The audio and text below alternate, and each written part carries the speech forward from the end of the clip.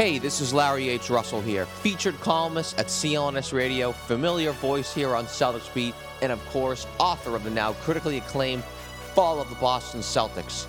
Thank you to all those who have downloaded the book. Your appreciation only serves as a validation. And to those still interested in claiming your free copy that you are obligated to as a Celtics or an NBA fan, go to www.clnsradio.com/LHRbook. That's clnsradio.com/LHRbook. But for now, we know why you're here, to listen to the #1 Boston Celtics podcast on the web, Celtics Beat. Brought to you by lynda.com. Now, on with the show. Okay, we're going to get right to this on this February 22nd, 2015 edition of Celtics Beat, presented by Peak Brewing Company and lynda.com. If you don't recognize the voice, I'm Larry H. Russell. To say we have a lot to talk about would be an understatement. We'll have Sean Deveney of Sporting News back on the show to recap the wild and crazy trade deadline, not just for the Boston Celtics, but for the entire NBA. Then we'll preview tonight's game in Los Angeles and get to the state of the Lakers with Corey Hansford of LakersNation.com. But let's get some things out of the way first. Friday night in Sacramento, the shorthanded Sacramento Kings rallied back from an early deficit and held off an even more shorthanded Celtics team in George Karl's debut. Knew that was going to be a tricky game for the Celtics. All that went down Thursday. It was, like I said, it was George Karl's debut, who notoriously, he's really been able to instill fires in a team almost immediately as soon as he takes over. Think back to 2006 when the Denver Nuggets went on a huge winning streak as soon as they hired him. And, of course, obviously all the injuries along the Celtics front line. DeMarcus Cousins, boy, he certainly exploited that. Went off 31 points, 15 rebounds, and then some. Really took advantage of the Celtics there. Obviously, the latest with Jared Sullinger is he's out indefinitely. That's going to hurt the cause, especially for the playoffs. There's no doubt about it. Very fortunate the Celtics held on to Brandon Bass at the trade deadline. He had a nice game in Sacramento in the starting lineup. Looks like Kelly Olynyk is returning shortly, which should aid a second unit, which has been utterly non-existent, especially in the game Friday night against Sacramento. They just had nothing there. Because the Celtics, they're certainly going to need, if they're going to finish the season strong, and who knows, maybe even find their way into a postseason berth, get that 7th seed, get that 8th seed. It'd certainly make for a fine season, provided they have a respectable win total and there's continue to be improvement on the team. But they're certainly going to need a big lift here, as we all know what happened back there on Thursday, right? The big deal, Tayshaun Prince to Detroit for Gigi Tatome and Jonas Jerebko. Hey, I'm sorry, like I said, we had to get some things out of the way. Had to mention that first because we're not going to have much time to talk about it, because obviously the big coup, Isaiah Thomas, long sought after by the Boston Celtics, long sought after by Danny Ainge. Thursday's deadline for Marcus Thornton and a 2016 first-round draft choice, which was sent via Cleveland to Phoenix. Everybody feels pretty good about this trade, and they should. The Boston Celtics are a better team now. The Boston Celtics are a better team tomorrow. They're younger. They're more talented. And the Celtics did this without taking back any bad salaries. And they did it without giving much up of anything. They have 11 first-round draft choices in the next 4 years. And the first-round draft choice that they sent over to Phoenix is unequivocally the worst first-round pick that they have. It's Cleveland's. And it's actually going to be Cleveland's next year. So, yeah, there's definitely cause to celebrate. You saw a pretty enthusiastic reaction on Twitter from Celtics Nation or other social media outlets. You saw a pretty enthusiastic reaction on talk radio, and I was very happy. And obviously the trade is not a game changer. It's not a move that's going to make the Celtics championship contender, and I'll get more on that in a minute here. But what I think much of the excitement about was it was just once again more confirmation, once again more verification of how well the Celtics are run and how good of a general manager Danny Ainge is. And I want to elaborate on that a little later. And I want to talk about that there was some poo-pooing of the deal. Not that much, because everybody said that they did like the trade, but there were some people that said, I wish I saw more. Come on, guys. I know I got into this with Kyle Draper on Twitter, and we'll actually have Kyle Draper on the show next week alongside Chris Mannix on the March 1st edition of Celtics Beat. But anyways, we all know this was a fantastic deal for the Celtics, and what I told Kyle was it's like browsing through Whole Foods, going into Whole Foods and seeing how expensive their meat is, or pretty much anything at Whole Foods is. But then you come across a nice grass-fed lamb chop, which is on sale for a quarter. And you go, what? Huh? Of course, you come in, you snag it. Either you take it home, you put it in the freezer, you cook it up right away or whatnot. But that's pretty much what this deal was and how lopsided this deal was. You saw a very efficient guard, 26 years old, on a very manageable contract. It's literally, in my opinion, like getting a lamb chop or a steak, about a pound, for a quarter. That's how good of a deal it was. So obviously you buy it. And that's what you do as the Celtics are operating in such a position of strength with A, all this currency that they have, and B, the patience from the ownership and fans to stay the course, to execute this plan, and realize that it's all about the end game of fielding the next great Celtic team that can sustain excellence on a year in and year out basis. Like Banner 18. Banner 17 was not built in a day. Rome was not built in a day.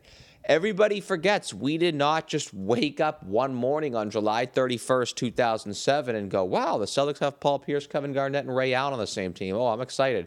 That was a long process. That process took 4 years. 4 long years where fans and media were actually believing that there was no hope for the Celtics. I mean, you go right back, as soon as Ainge took over the team, a few months into it, he traded Antoine Walker at the beginning of the 03-04 season. He got vilified for that, but he ended up spending a lot of those small assets that he got in those trades. He ended up getting 3 first-round picks out of that Antoine Walker deal. I mean, he got one from Dallas in the original deal. He got Yuri Welsh in the trade, who he spun to Cleveland a little later, got another first-round pick out of that. And then because he got some tradable contracts in that deal, he was able to facilitate a 3-way trade in that infamous Rasheed Wallace to Detroit deal, and he got another first-round draft choice from Detroit out of that. A little later in that season, he traded some veterans, Eric Williams and Tony Battie, who were a big part of some playoff teams for the Celtics, and he did it for Ricky Davis, and everybody was all upset. Oh, geez, Ricky Davis, he's a cancer. But Ricky Davis was able to sort of rehabilitate his career in Boston. He ends up spinning Ricky Davis for Wally Szczerbiak in a first-round pick. He ends up trading Wally Szczerbiak as a piece in the trade for the Ray Allen trade, obviously alongside that lottery pick. And then the first-round draft choice that he got alongside with Wally Szczerbiak in the original Ricky Davis deal, he sends to Minnesota for Kevin Garnett as a small asset. I know you're losing me a little bit here. There's a lot to sort of keep up with. But that's pretty much how you do it. He used all those firsts that he traded for to obviously select guys and to package them in further deals, but he got guys like Tony Allen, Delonte West, who was an asset in the Ray Allen trade, obviously Rajon Rondo, and that's how he did it for 4 years. He incrementally improved the talent base. He always kept the roster flexible enough to where he could pursue other opportunities. And you're seeing the same thing here in many of these recent deals that Ainge has made, as well as this Isaiah Thomas trade. And it is not only that, I actually think Thomas makes this team significantly better now and in the future, and that he's a perfect fit, and he addresses some key weaknesses that this team has right now. I'd like to strongly suggest our listeners to go check out Kevin O'Connor's piece up on Celtics Blog, which he miraculously put together minutes after the trade.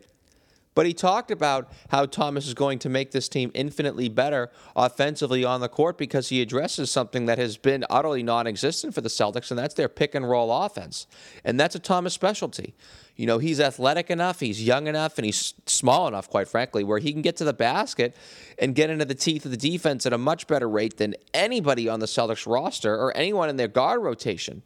So I'm definitely intrigued to see him on the second unit, particularly with Kelly Olynyk when he's back out there, because I think that's going to be a really good match. So I definitely suggest our readers to go check out Kevin O'Connor on Celtics Blog and even went into further detail on B-Ball Breakdown, which is a great website for not just Celtics, but for anything NBA, quite frankly.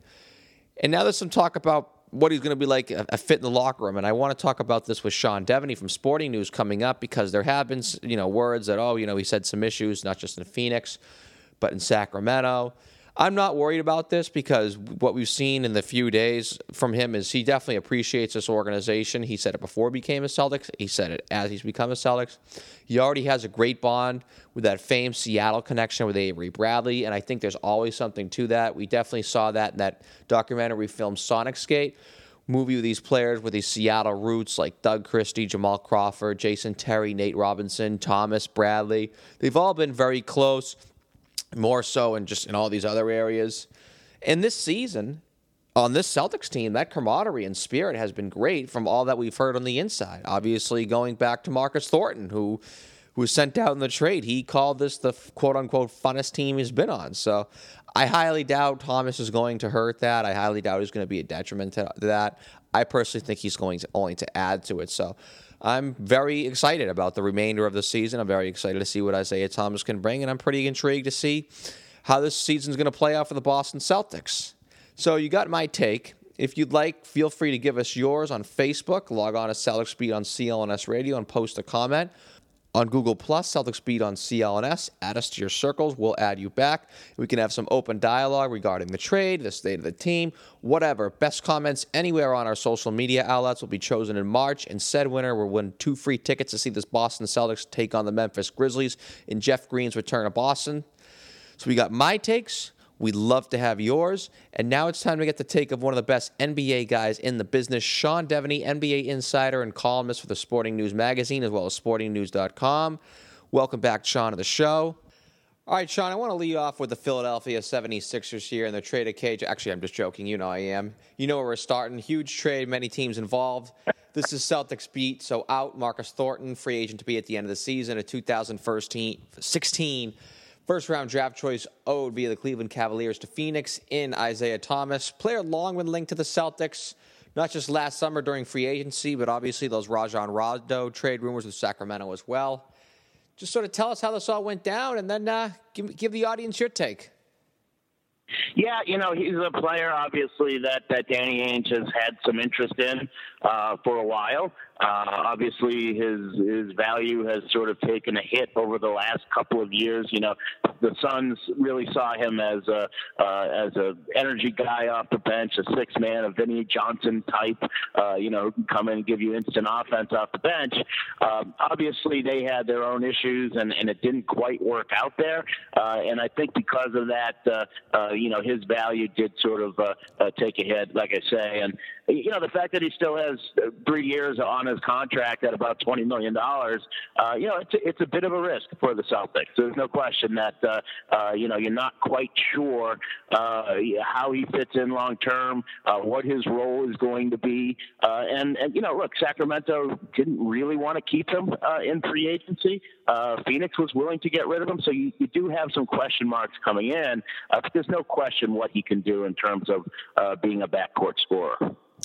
Yeah, it's interesting because you seem to feel a little more lukewarm than, say, I feel and a lot of other people felt in the immediate aftermath of that trade yesterday, where people were just generally just jumping through the roof. And I mean, I actually consider myself one of those people.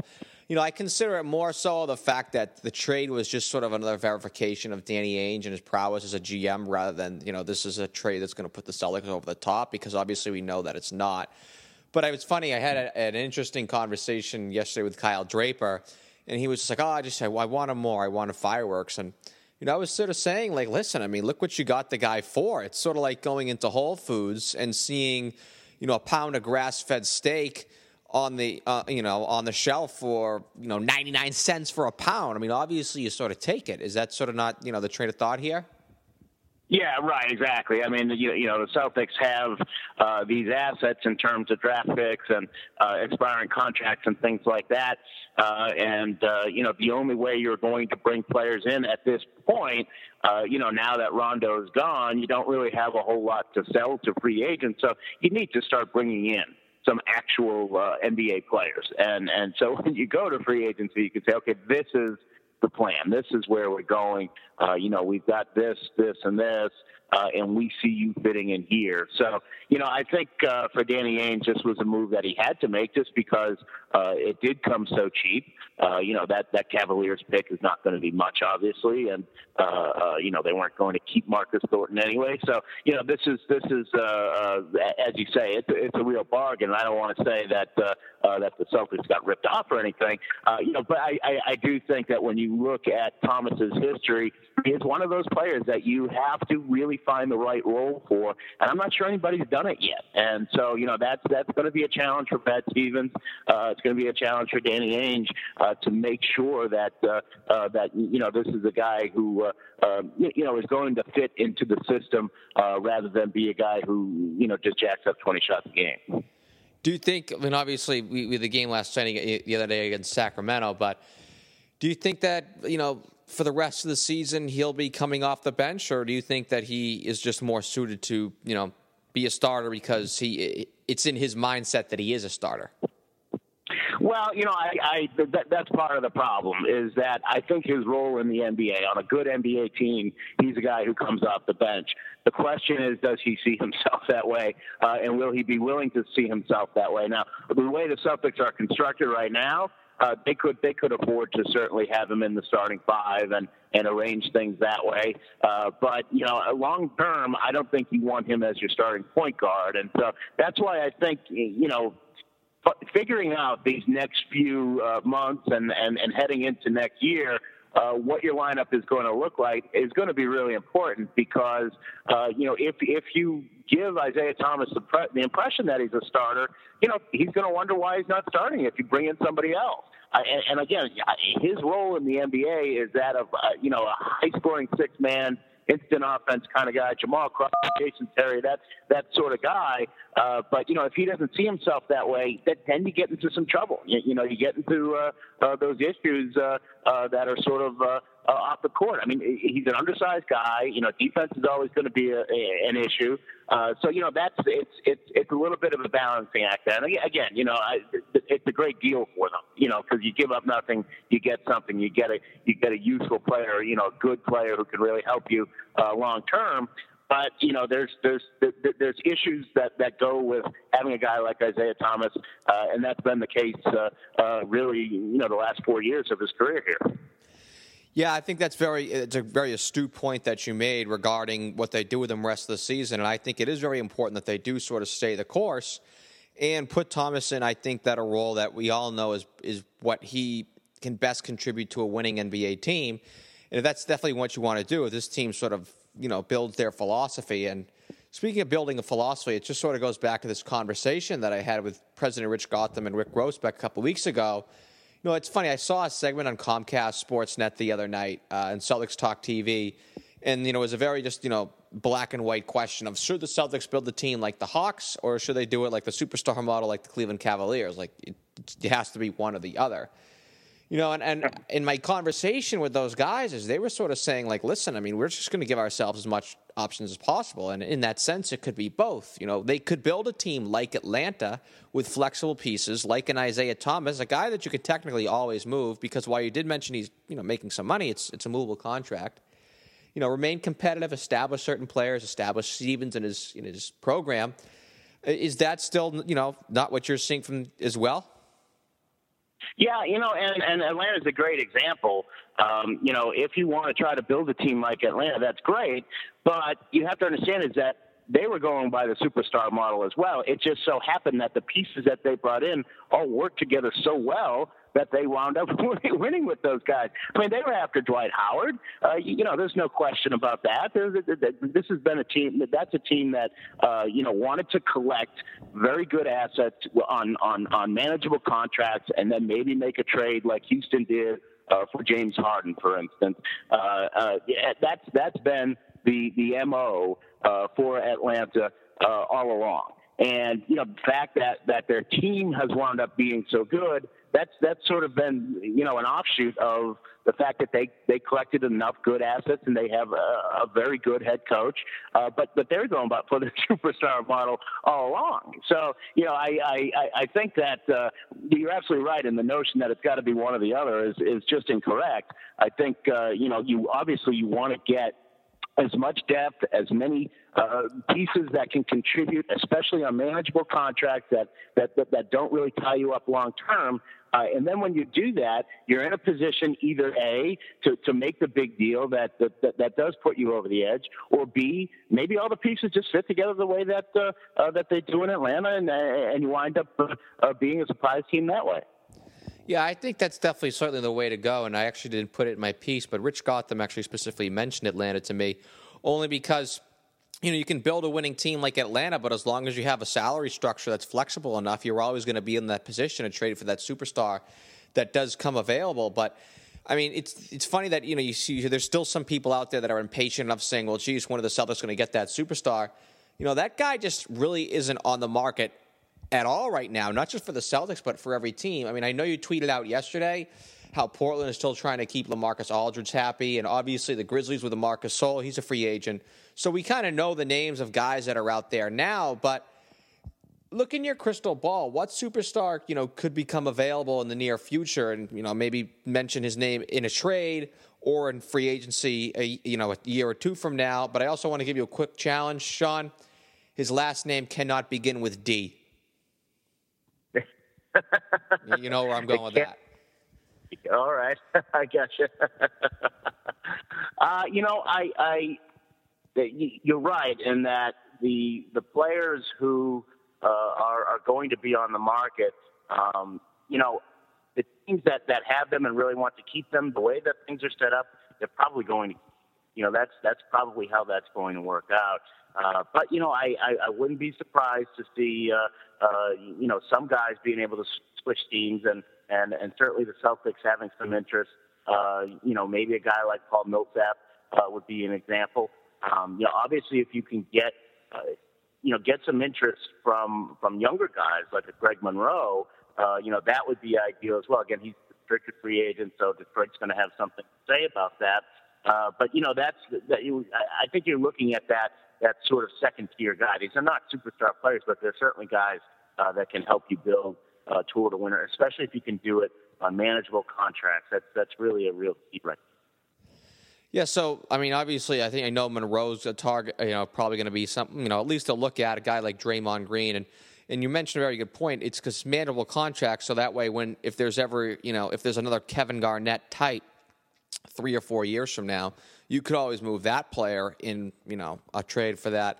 But, just to sort of confirm with you, that guy really just isn't out there right now. That Kevin Garnett 2015 or even Ray Allen 2016 or whatnot.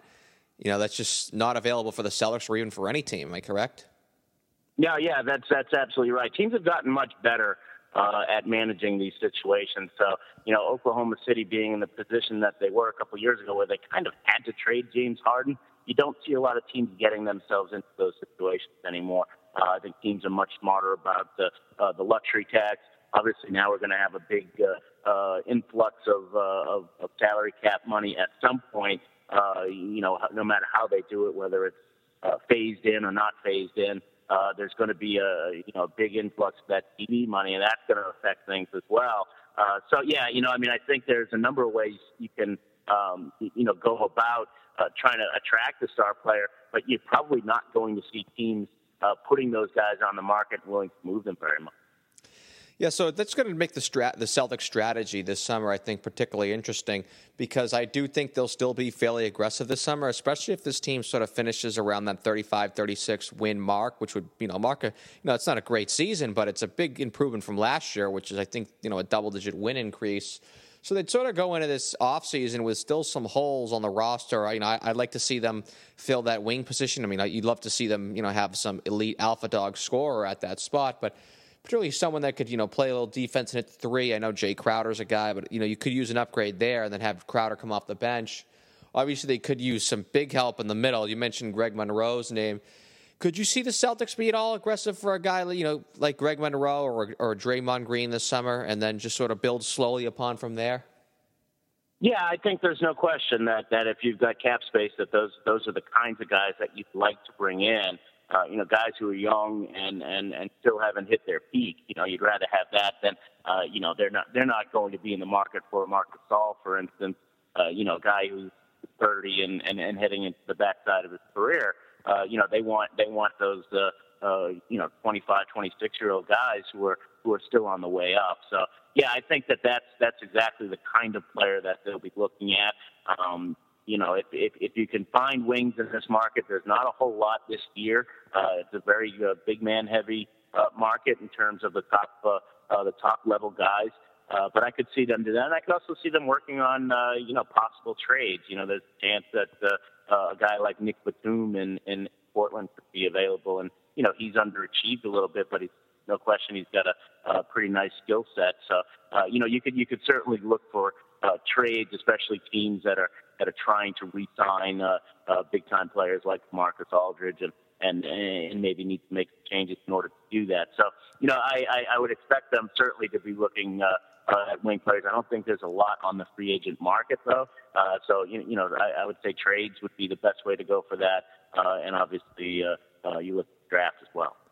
Yeah, another name actually we didn't get in there was Roy Hibbert, who could possibly be a trade opportunity as well. But I got to get to this before we wrap up our sort of Celtics talk with you here and talk a little more general NBA, because yesterday, the trade deadline back on Thursday was a very busy day.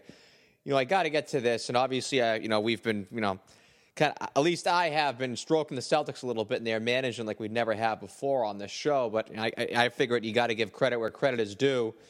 And what I've been saying is, dinner may not be on the table yet, but that kitchen, I think, smells awfully pretty good. There's that pot roast. It's taken forever to get out of the oven. It's going to be awfully tasty when it does get out. Obviously, that Garnett-Pierce trade right now, it's definitely the gift that keeps it on giving. About a year ago, I even called it Danny Ainge's Herschel Walker trade. I mean, it still hasn't even played out yet, which is almost like what the case was for Dallas, where it was just years and years and years. They were just getting everything from Minnesota. But Ian Thompson had a pretty nice feature on NBA.com where he quoted some opposing general managers calling Ainge the best GM in the league. Well, and I know some of those, opposing general managers are former colleagues. But where do you think that Danny Ainge himself ranks amongst the top general managers in the association? Yeah, I would certainly put him. When you talk to not only other GMs but Ainge as well, he's got a very good reputation. He's going to be upfront with you.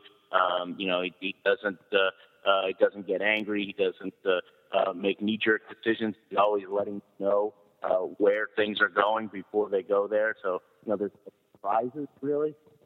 We see some things perhaps that would have liked to have done different, perhaps. But, for the most part, I would say, yeah, that his reputation certainly among agents as well is pretty good. And, sometimes that benefits for you, and sometimes it doesn't necessarily matter. There are very, very good coaches who have bad teams, get fired, and get to coach again.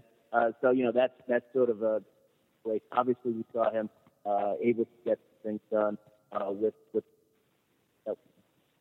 now the big question, whether you have enough luck. It's going to take luck. Obviously, you've got to put yourself in front of that.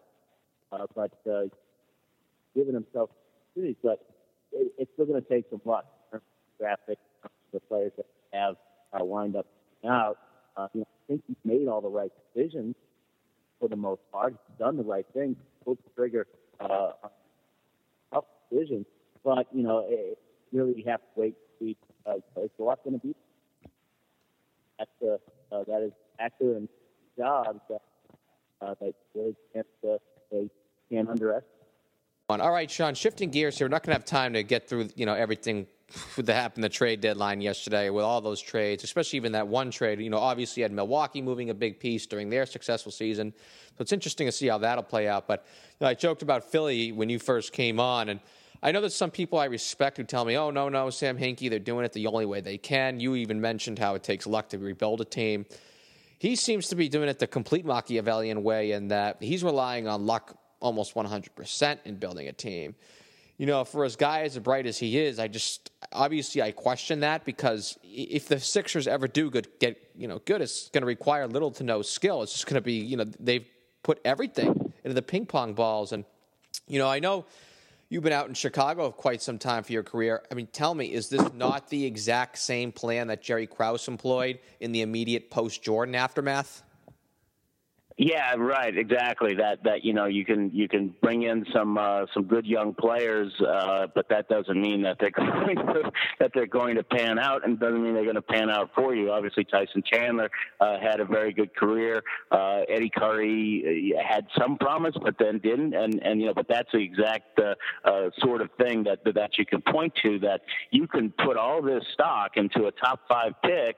You could wind up with Derek Williams or Wesley Matthews or Wesley Johnson. Johnson. I mean, it doesn't guarantee you that you're going to get players that are going to be that productive for you. You look at Nerlens Noel, he's been okay, but I wouldn't say he's been great. I wouldn't say he's, a future All-Star or anything like that. You don't know what you have in Embiid or Dario Saric. So you take the one guy who's actually done something. Michael Carter-Williams has shown you something, and he's gotten better at some things, and will probably continue to get better. And you deal him for essentially a draft pick, another potential, top 10 pick. But at some point, it's not just a numbers game either. At some point, you've got fans who want to come and watch the team play, and they don't want to watch rock balls. And, if you're going to charge them for season tickets and charge them to get into the building, you better have somebody out there who can play. And, the fact that they keep doing this, I understand why they're doing it. I get it. But I just think that they keep pushing back the rebuilding so far that it's going to be too much for most fans to continue to care about. Yeah, and it's also, I think, I'll at least mention it as the host of the show, Philadelphia is not an NBA market. It never really has been. I mean, even when they had those great teams in the early 80s, they struggled to fill that gym unless the Lakers or the Celtics were in the house. And it's funny, we were talking about the Bulls and the Michael Carter-Williams trade. It's almost like when the Bulls traded Elton Brand, they were afraid that Elton Brand was going to get them to, 30 wins and say, oh, Elton, you're too good. We got to trade you so that way we can keep getting 15 wins every season and getting top 3 picks. We all know how that turned out as well. All right, so last question I got to ask you about the Lakers, because we got a Lakers guy coming on here and in a few minutes.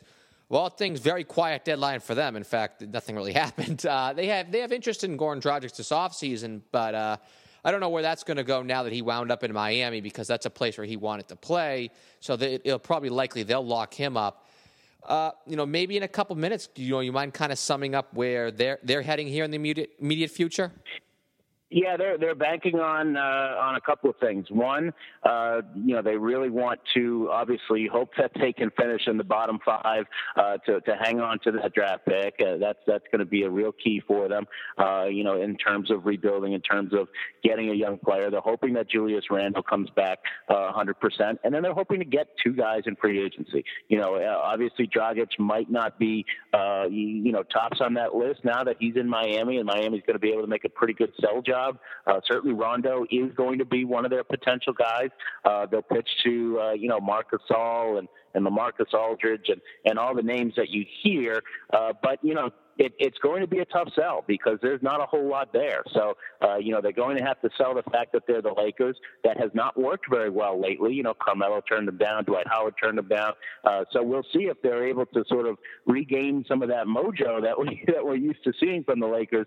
But, certainly much is going to be on them this summer in terms of attracting free agents and keeping their fingers crossed that they can hang on to that draft pick. Yeah, you didn't mention any guys with the last name of D either in that, I noticed. I did not, no.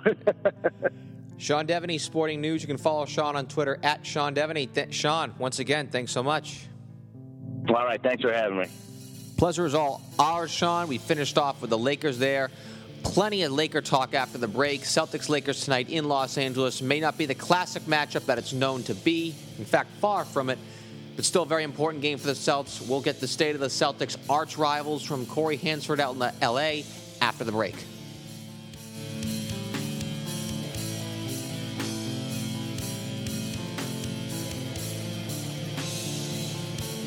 Hi, this is Sean Backey from CLNS Radio and the Evening Score Sports Podcast. Kickstart your new year and challenge yourself to learn something new with a free 10-day trial to lynda.com. Lynda.com is used by millions of people around the world and has over 4,500 courses on topics like web development, photography, visual design, and business, as well as software training like Excel, WordPress, and Photoshop. All of their courses are taught by experts, and new courses are added to the site every week. Whether you want to set new financial goals, find work-life balance, invest in a new hobby, ask your boss for a raise, or even find a new job or improve upon the current job skills in 2015, lynda.com has something for everyone. Now, if you sign up today for the free 10-day trial by visiting lynda.com/CLNS, You'll get the benefits of unlimited access to every course on lynda.com. You'll also get access to view tutorials on tablets and iPhone and Android mobile devices, as well as access to new courses added every week. Some of the courses that were recommended for me include analyzing your website to improve SEO, viral marketing, and web analytics fundamentals. Do something good for yourself in 2015 and sign up for the free 10-day trial to lynda.com by visiting lynda.com/CLNS. Go ahead, I challenge you to learn something new in 2015.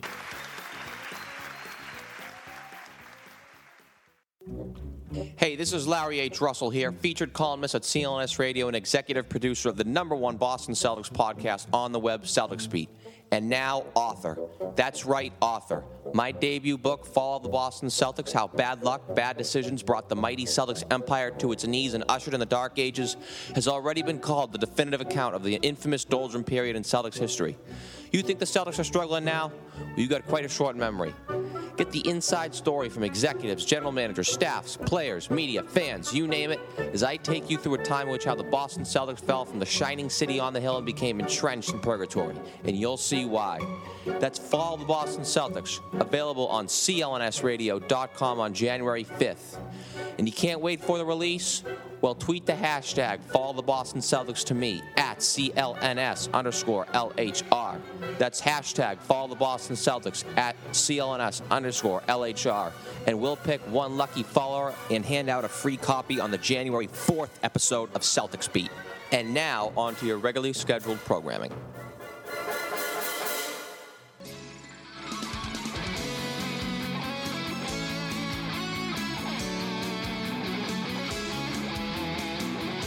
All right, let's bring in Corey Hansford, senior writer over at Lakers Nation and also host of the Bleed Purple and Gold podcasts. Corey, we just had Sean Deveney of Sporting News on, had a great conversation with him. Last question, actually, we just talked about the Lakers and sort of their plan, and pretty much he told me that, if you want to confirm everything with me, that, L.A. seems to be sort of banking on finishing in the bottom five so they can hold on to that draft choice that they owed Phoenix, which is now in Philadelphia's hand. And also free agency, planning to be a big summer this offseason. Tell me what you know. Yeah, that sounds about right. The trade, working through trades for the Lakers was always going to be difficult because we just simply don't have the trade assets that other teams have. We don't have future draft picks because in addition to the one we owe Phoenix, that's now in Philly, we owe one for Orlando still for the Dwight Howard trade. Our expiring contracts aren't that desirable. Nobody wanted Jeremy Lin. And the young players that we do have, we kind of want to keep around. So free agency was always going to be the better plan unless someone really wanted to kind of overpay or give up too much for one of the guys that we have on the roster, and that just didn't happen. Get a little of the we there, spoken like a really true big diehard Lakers fan. I know you are one. Give me the mindset of the fans out there. I know your website has a great pulse on what is pretty much the biggest fan base in North American sports, let alone the NBA. So I'll sort of give you the floor here. Give me sort of the morale and the psyche of Laker Nation right now. There's definitely impatience. It's a very, very thin line. I think fans are trying to keep up the hope. Most of the fans have completely jumped on the tank, and they're just ready to, keep this pick at all costs. But at the same time, they do want to see some progress, and it's very difficult to kind of appease both sides as far as, holding on to that pick but not giving up too much when a good player is a possibility. A lot of fans would like to see Goran Dragic, but when they hear the possibility of trading away someone someone young with potential or paying Dragic $80 million, then people don't want that as much. Or the fact that it could make us better and lose our top five pick. People don't want to lose that pick. So the main goal of everyone, most of the fans, is to keep that top five pick at all costs. What about sort of going forward? I mean, the Laker fan base is immense. But there's obviously a very important aspect of the fan base, and that's obviously the people that have millions of dollars who pay thousands of dollars for those tickets. And to keep them happy, they're not going to listen to sort of sort of a Celtics-like rebuilding phase of let's stay the course, blah blah blah, and we're going to get a bunch of draft choices. Obviously, patience, it has to be there for all rebuilding process phases for many teams. Could sort of a lack of patience from that aspect of the fan base, the nouveau rich, could that lack of patience maybe hurt the rebuilding process of the team where they could, maybe even influence management themselves? I don't think so, because I think management themselves are on the same page and that they're trying to get this turned around as quickly as possible as well. The Lakers and Jim and Jeannie Buss have been very adamant and very open about the fact that they want this team turned around as quickly as possible, that their father, the late, great Jerry Buss, was all about competing and always, competing and putting on a show for the fans. And Jim Buss has come out and said that he wants to turn this team around, and if he does not turn this team around in a certain amount of time, he's going to step down as president of basketball operations, as running the team. And so they don't have time to waste, and I think that's why they look at this summer as such an important piece of this rebuild with the draft pick and with the cap space that they do have. Yeah, it's interesting because I was just talking to Sean Deveney, and we were talking about the summer not just for the Celtics and for the Lakers, but for every team, and how there really isn't that game changer out there. And Deveney himself mentioned, Marc Gasol is a big target for the Los Angeles Lakers. But I think even if the Lakers, say, did as well as they could do, like let's say if they spent all their cap space this summer, and I think literally the best they could do is something like Rajon Rondo and Marc Gasol. Is that really even a team that makes the playoffs in the Western Conference? That's the question. But the Western Conference is ridiculously tough, and it's always going to be about it. There's no off days. But you at least want to make yourself competitive.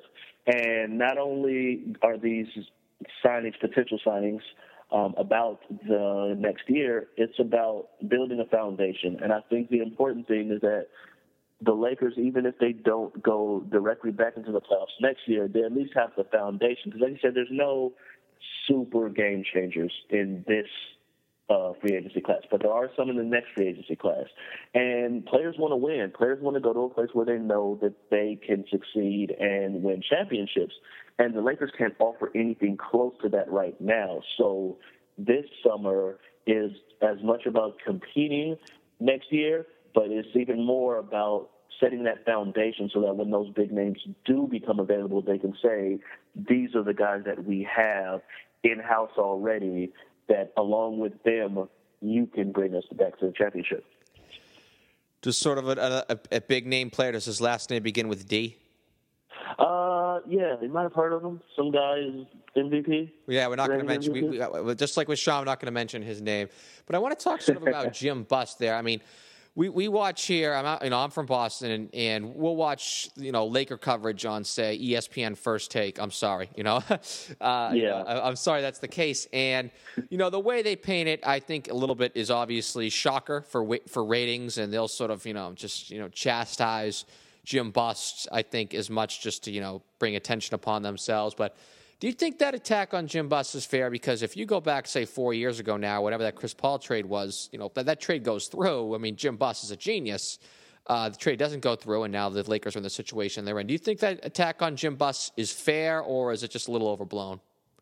I think there are there's some truth to the things that people are saying, and I think I take some credence to what Magic Johnson was saying about him maybe not relying on people to help him, thinking he can do everything himself and wanting to prove that he can run the team and make the team succeed on his own. But I think there are definitely some overblown things. I think there's always going to be a scapegoat, and Jim Buss is the easy scapegoat. Like you said, the Chris Paul trade in itself was an amazing trade had they been able to pull that off, had that not been vetoed. But then when you think about it, his backup plan was to trade for Steve Nash and then still bring in Dwight Howard as a backup plan after a trade went through. That in itself is an amazing move to say, okay, you won't let us get Chris Paul, well, we'll just get Steve Nash, who at the time was a double-double and an all-star guy. So, he's capable of making these moves, and at the time when the Lakers made those moves, now it looks bad, but at the time, the Lakers were unequivocally the NBA Finals favorite going into that season, and things didn't work out the way that they did. So Buss and GM Mitch Kupchak have proven that, they can make the moves necessary, even when no one expects them to be able to. They're able to do some things. And now it's just a matter of waiting and seeing what they can pull out. Yeah, I think that because the Lakers do have such a big fan base, and it's also sort of like that way with the Knicks, where I hate to say it. I mean, they're not trolling you specifically, but they're definitely trolling members of the fan base and being able to play with their emotions by getting them all drummed up as the team continues to struggle, just like, say, the Knicks are.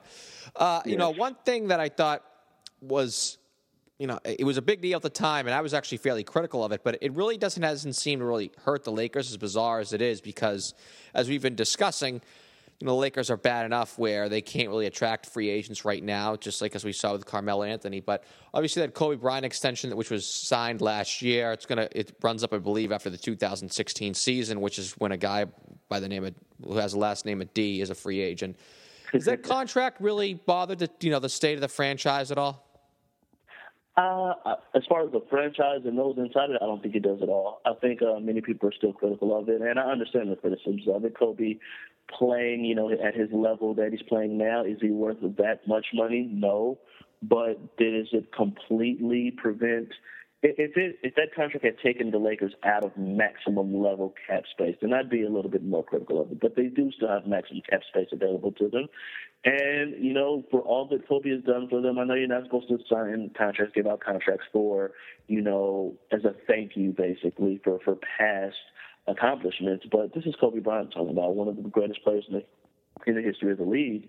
And I think it gets you know, who are the Lakers going to spend the money on? A lot of people like to look at the Tim Duncan and how he took less money, but, you know, Tim Duncan took less money for, you know, future Hall of Famers that were already on his team so that they could get paid. And there was no one like that for Kobe to sacrifice and give money for. And the Lakers were willing to do it. It's a different market out here. We've got this massive TV contract. The Lakers are still the most profitable franchise by a relatively large margin in the NBA. So it's not costing the Lakers money. It's not preventing them from signing another max player. And I think, you know, it's done next year when the big names, who shall be named, not be named, is a free agent. So, which is also the same year that the salary cap is expected to make a giant spike. So I think the Lakers are still in fine position, even with the Kobe extension. Yeah, it's almost like with that huge fan base that the Lakers do have, it's almost like a double-edged sword because they can't. I mean, a good portion of that fan base is, you know, there's obviously a great, you know, collection of Lakers fans, but there's also a good collection of just Kobe fans, and you don't really want to tick off that portion, you know, part of the fan base, even as Kobe is on the backside in the twilight of his career here. I need you to do me a favor. I need you to take your fan hat off and try to answer this next question as objectively as possible. So obviously the Lakers are down, the Celtics are down, and I guess even the New York Knicks are down. Those are pretty much the three largest fan bases in the NBA. Tell me, you think, you know, these teams are down, then you have these new franchises that haven't seen much success in their histories, such as the Hawks, the Golden State Warriors, Toronto Raptors, I mean, the Cleveland Cavaliers. These are the contenders now, Memphis Grizzlies. You consider this good or bad for the NBA? Anytime you can have multiple teams who you can, you know, look at and consider them contenders, I think it's good for the league. Obviously, there are some teams that are just going to pull ratings, but as teams get better, and stars get made, you know, people are going to want to see these guys.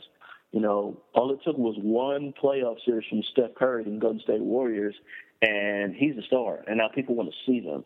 And I think that can happen for a lot of different people. You know, it's about parity. You look at the West, and, yeah, you may not follow all these teams as closely as possible, but when you look at the possible playoff matchups and you go, whoa, Golden State and Oklahoma City in the first round, yeah, I've got to see that.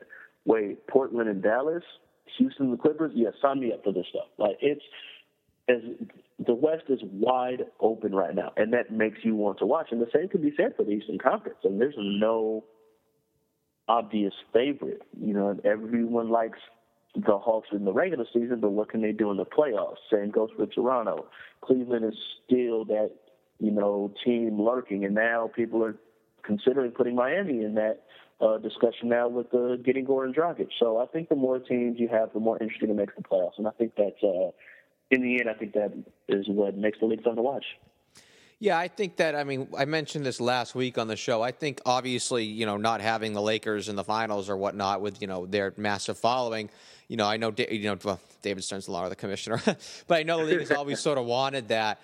I think you're right. There's no question it would hurt short term not having Lakers Celtics or Knicks Lakers or whatever. Yeah. It hurts short term. But one observation that I've made is I believe that the NBA has while it's grown exponentially worldwide, it's definitely the interest, I'd say, at least in the States. I think it's stagnated at best, and I think sort of getting interest in these markets where the NBA isn't as big or wasn't as big of where it was back even when the Celtics and the Lakers and these other teams were good, getting just sort of a new fan base and a new following there would be important, I think, very important for the NBA. Absolutely. I definitely agree with that.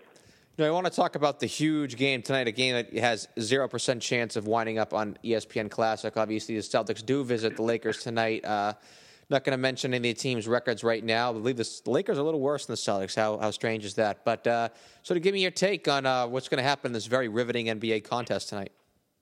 Absolutely riveting, and this might be the game of the year for the Lakers. It's an interesting game. I think I'm going to be most interested in watching the point guard battle. You got two rookie point guards going at it, and Jordan Clarkson and Marcus Smart. And Smart is already one of the best perimeter defenders in the NBA. I mean, he is ridiculously difficult to score on, to get around. He's almost impossible to screen. And I've heard enough of Bill Simmons singing his praises to know that he's the guy. And you paired him with Avery Bradley, and you've got two guys that are difficult to score on. And the Lakers struggle to score. There's no number one option. The number one option for the Lakers might be Jordan Hill. So I think for the Lakers to come out successful, it's going to come up to the bigs. It's going to be Jordan Hill, Carlos Boozer, because the Celtics are still don't have the rim protection inside. Their defense is better on the perimeter, and it's going to be interesting to watch. Because the Lakers are in discovery mode and see what guys we have who can play and who's worth keeping around for the future. With the Celtics, they're not far out of a playoff spot. And now you just add Isaiah Thomas, who's basically a Laker killer. So you can basically chalk him up for about 25 points on that night. And as much as I'd like to say the Lakers are going to get some revenge for that first showing, I'd probably favor the Celtics going into the game. Corey Hansford of Lakers Nation. You can follow on Corey on Twitter at @TheCoreyH. Corey, thanks so much for catching up with us. I appreciate it. Thank you. All right, that was a great chat there with Corey. I strongly suggest our audience check out their website that Corey does work for. That's LakersNation.com. LakersNation.com. The Lakers, probably the one team the Celtics and their fans are always intrigued and always keeping an eye on, no matter how poor they're playing, even as the Celtics are down, Lakers are down, whatnot. There's always intrigue with the Lakers. There's always intrigue with the Celtics. Tonight may not be the case entirely. If you do want a classic Celtics-Lakers matchup, I do probably suggest maybe typing their franchise names into YouTube, as maybe that hype and that excitement isn't there for a matchup like this.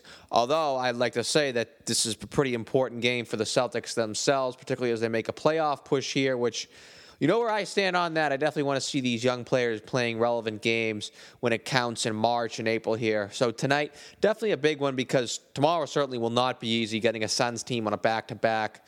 Then obviously we do return home for some easier games, but that's way off in the distance right now. So hopefully for the team's sake that they are focused on the task at hand here tonight in Los Angeles. Part of becoming a good team, a halfway decent team, and growing collectively is being able to take care of business, particularly on the road. And I would say tonight certainly qualifies as that. So be sure to stay tuned, clnsradio.com. Also check out LakersNation.com. But speaking of taking care of business, I'd like to take this time once again to thank our sponsors for the show for making this all possible. Peak Organic Brewing Company and our good friends over at lynda.com. Sign up with lynda.com via CLNS and get a free 10-day trial to learn a new skill. That's lynda.com/CLNS. lynda.com/CLNS. Learn anything from math, science, business development, you name it. Just sign up and you can learn anything, maybe even the NBA. Wait for it. You know what that is, around the NBA in 5. Special trade line edition. Here we go. Kevin Garnett returning to Minnesota. What do I think of that? Probably just, I guess, selling tickets, right? Because, I know you could definitely have, you could certainly use Kevin Garnett around young players. I would have loved to have seen Kevin Garnett on the Celtics, if you ask me. But I mean, that's a team that's way off. So I'm not sure how much of an impact Garnett is going to have an impact on some of those types of young players. And I'm not even sure. I hope that KG also doesn't go insane being on a 15-win Minnesota team. But that was definitely an interesting move. I know it's definitely to appease some fans, but you hope that it's not going to end up like an Allen Iverson return of Philadelphia. That's for sure. And, one thing that is interesting sort of in this Garnett situation is now he's going to be probably most likely retiring as a member of the Timberwolves. What will he be remembered as? Will he be remembered as Minnesota or in Boston? And I know the argument for Minnesota is, well, he spent 12 years there, and now he's going to retire as a Timberwolf. Name I got to give you, folks, Reggie Jackson, New York Yankees. What team did he go into the Hall of Fame wearing the cap? He spent 4 years in New York. He spent 10 years in Oakland. He played 20-some years in baseball, 4 years with the Yankees. He wore a Yankee hat because what he did for the greatest franchise in the history of that sport, and doing what he did on that stage, despite actually winning more championships in Oakland, he's known as a Yankee. It's sort of the case here with Garnett, especially when you consider Garnett really did not have any team success whatsoever outside of 1 year in 2004 with Minnesota. He's a Celtic. Let's make no mistake about it. Speaking of Reggie Jackson, no, not the 5-time World Series championship with 563 career home runs, but the other one, the little dude there in the NBA. Detroit Pistons nagged him there in the final wee hours of the deadline. Good move. They really didn't give up that much. I know he's a free agent and he's going to command some money, but he definitely fills a void with Brandon Jennings out. Allows Detroit to really look at him, especially here in a bigger role, which is what he's always wanted. I like it. He should come in. He should be motivated, and he should help a pretty decent, Pistons team here in the playoff push. It's going to be quite an interesting battle, is it not? Pistons, Celtics, Miami Heat, Charlotte Hornets, right there in the bottom of the conference, fighting, quote unquote, for that 8th seed. Definitely something to keep an eye on. Also part of that deal, Enes Kanter going to Oklahoma City.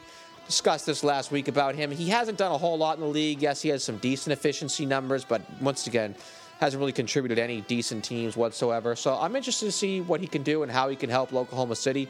Certainly he's got to give a lot more than Kendrick Perkins has over the last few years, that's for sure. But he's definitely been a slight disappointment since he came in the league with such, he was a high commodity at one point, high draft choice, and the Jazz didn't even consider extending him at the beginning of the season, and once again, they really didn't factor him in their plans at all. Didn't fetch a whole lot of interest on the market as well, so definitely intrigued to see how this is going to play out. And just sort of like considering how, Reggie Jackson was on his way out, I guess Oklahoma City, they did as well as they could in that trade. But that deadline, the Suns, they were really the team that got the ball rolling. They set the fireworks off, especially with the Goran Dragic situation. And just like with Reggie Jackson, I thought they did as well as they could do with Dragic there because they're still in the mix out west, and I think they're definitely going to fall out now for sure. Knight is a solid player. I like him a lot, but that's a tenuous situation there with Oklahoma City just breathing down their necks. So once again, they did as well as they could have done. Brandon Knight's a real solid player. He's definitely going to help in the future. He's only 23 years old. Picked up a couple first-round draft choices in that move, 2 firsts, as well as getting another first-round draft pick from Boston via Cleveland. So they were in a tough spot, so they did as well as they could. Lastly, the Bucks trading Brandon Knight. We mentioned him, sending him to the Suns in that crazy deal that we have no time to break all the way down. The Celtics were involved in as well. There's so many trades, and it's even hard to see which one was which. But just analyzing the returns for teams here anyways, the Bucks, they got back Michael Carter-Williams from the Philadelphia 76ers. Interesting move because Knight's another guy who's sort of on the verge of free agency, and maybe they didn't want to get caught up in that whirlwind, and they could sort of lock themselves into Carter-Williams at a cheap deal for a few years here. Nothing for nothing. It is Milwaukee, and not Chicago, New York, Los Angeles, or Boston, where they're gonna pay it out. The Bucks are trying to secure a new building. But it's still interesting because it's a pretty big gamble. The Bucks are having a great year, and Knight is as important a piece as anyone on that team. He's not just a great player, but he's a great leader. I'm very impressed at him at his young age. Coming over from Detroit, they did really well in that trade with sending out Jennings. But it's very interesting to take it away. I'm, once again, definitely a very interesting dog days of the season in the NBA here in March, watching some of these teams and seeing how they settle in with their trades. So, fortunately for their sake, they are comfortably in the Eastern Conference playoffs. Even if the trade doesn't work out for them right away, they're in no danger of falling out. So that'll do it for Around the NBA in 5. But we have got to send our best wishes to Chris Bosh and his situation, wishing a speedy recovery and, more importantly, a healthy recovery, obviously. And lastly, of all things, we must offer our condolences to longtime NBA veteran and most noted for his many, many years with that great Portland Trailblazers team, Jerome Kersey, passed away at the age of 52, sending all of our well wishes to his family and those who loved him. Well, that's going to do it for this week's edition of Celtics Beat. Music for Celtics Beat was provided by Will Rock, Chuck Dietz, Astrovex, and Steph Legrateau. Be sure to follow us on social media. Our Twitter handle is Celtics_Beat. And you can like Celtics Beat on CLNS Radio on Facebook to keep up with the show. I'd like to thank our guests, Sean Deveney of Sporting News, Corey Hansford of Lakers Nation. Great job as always, guys. Also love to thank our sponsor, Lynda.com, for making this all possible. For our staff writer, Eddie Santiago, and myself, the executive producer and host of Celtics Beat, I'm Larry H. Russell. See you next Sunday with special guests Kyle Draper and Chris Mannix of Celtics Pregame live at Comcast Sportsnet New England for another edition of Celtics Beat exclusively on CLNS Radio.